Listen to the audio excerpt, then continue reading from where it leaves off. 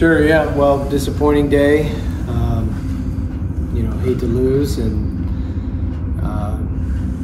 just really, more disappointed with how we played as much as the outcome of both games. Thought that, offensively in the first game, we weren't competitive, especially in the second half of that first game. A lot of non-quality at-bats, the 6th, 7th, 8th, and 9th.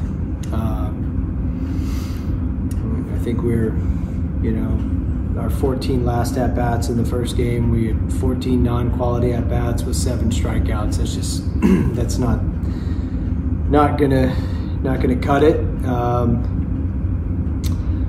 And then in this second game, I thought we beat ourselves a little bit with, we talk about minimizing what we give the other team in terms of freebies, and between the walks, hit by pitches, and just the advancement on base, whether it be via errors or extra 90s.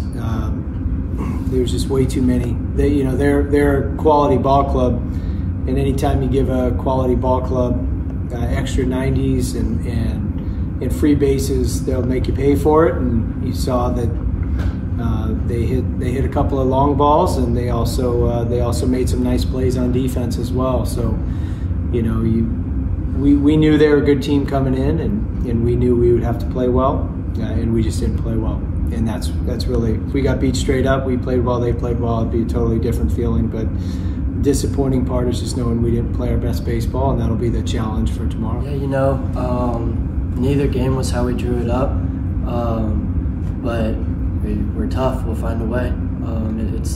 That's nothing. We'll play 2 if we have to, and we're way tougher than we showed today, and we'll be right back at it tomorrow.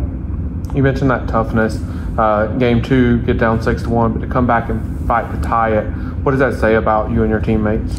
Yeah, all credit to the coaches for preparing us. It doesn't matter how many runs they score, we're going to fight to score more. It doesn't matter what inning they score it in. We know and we believe we can score more the next inning.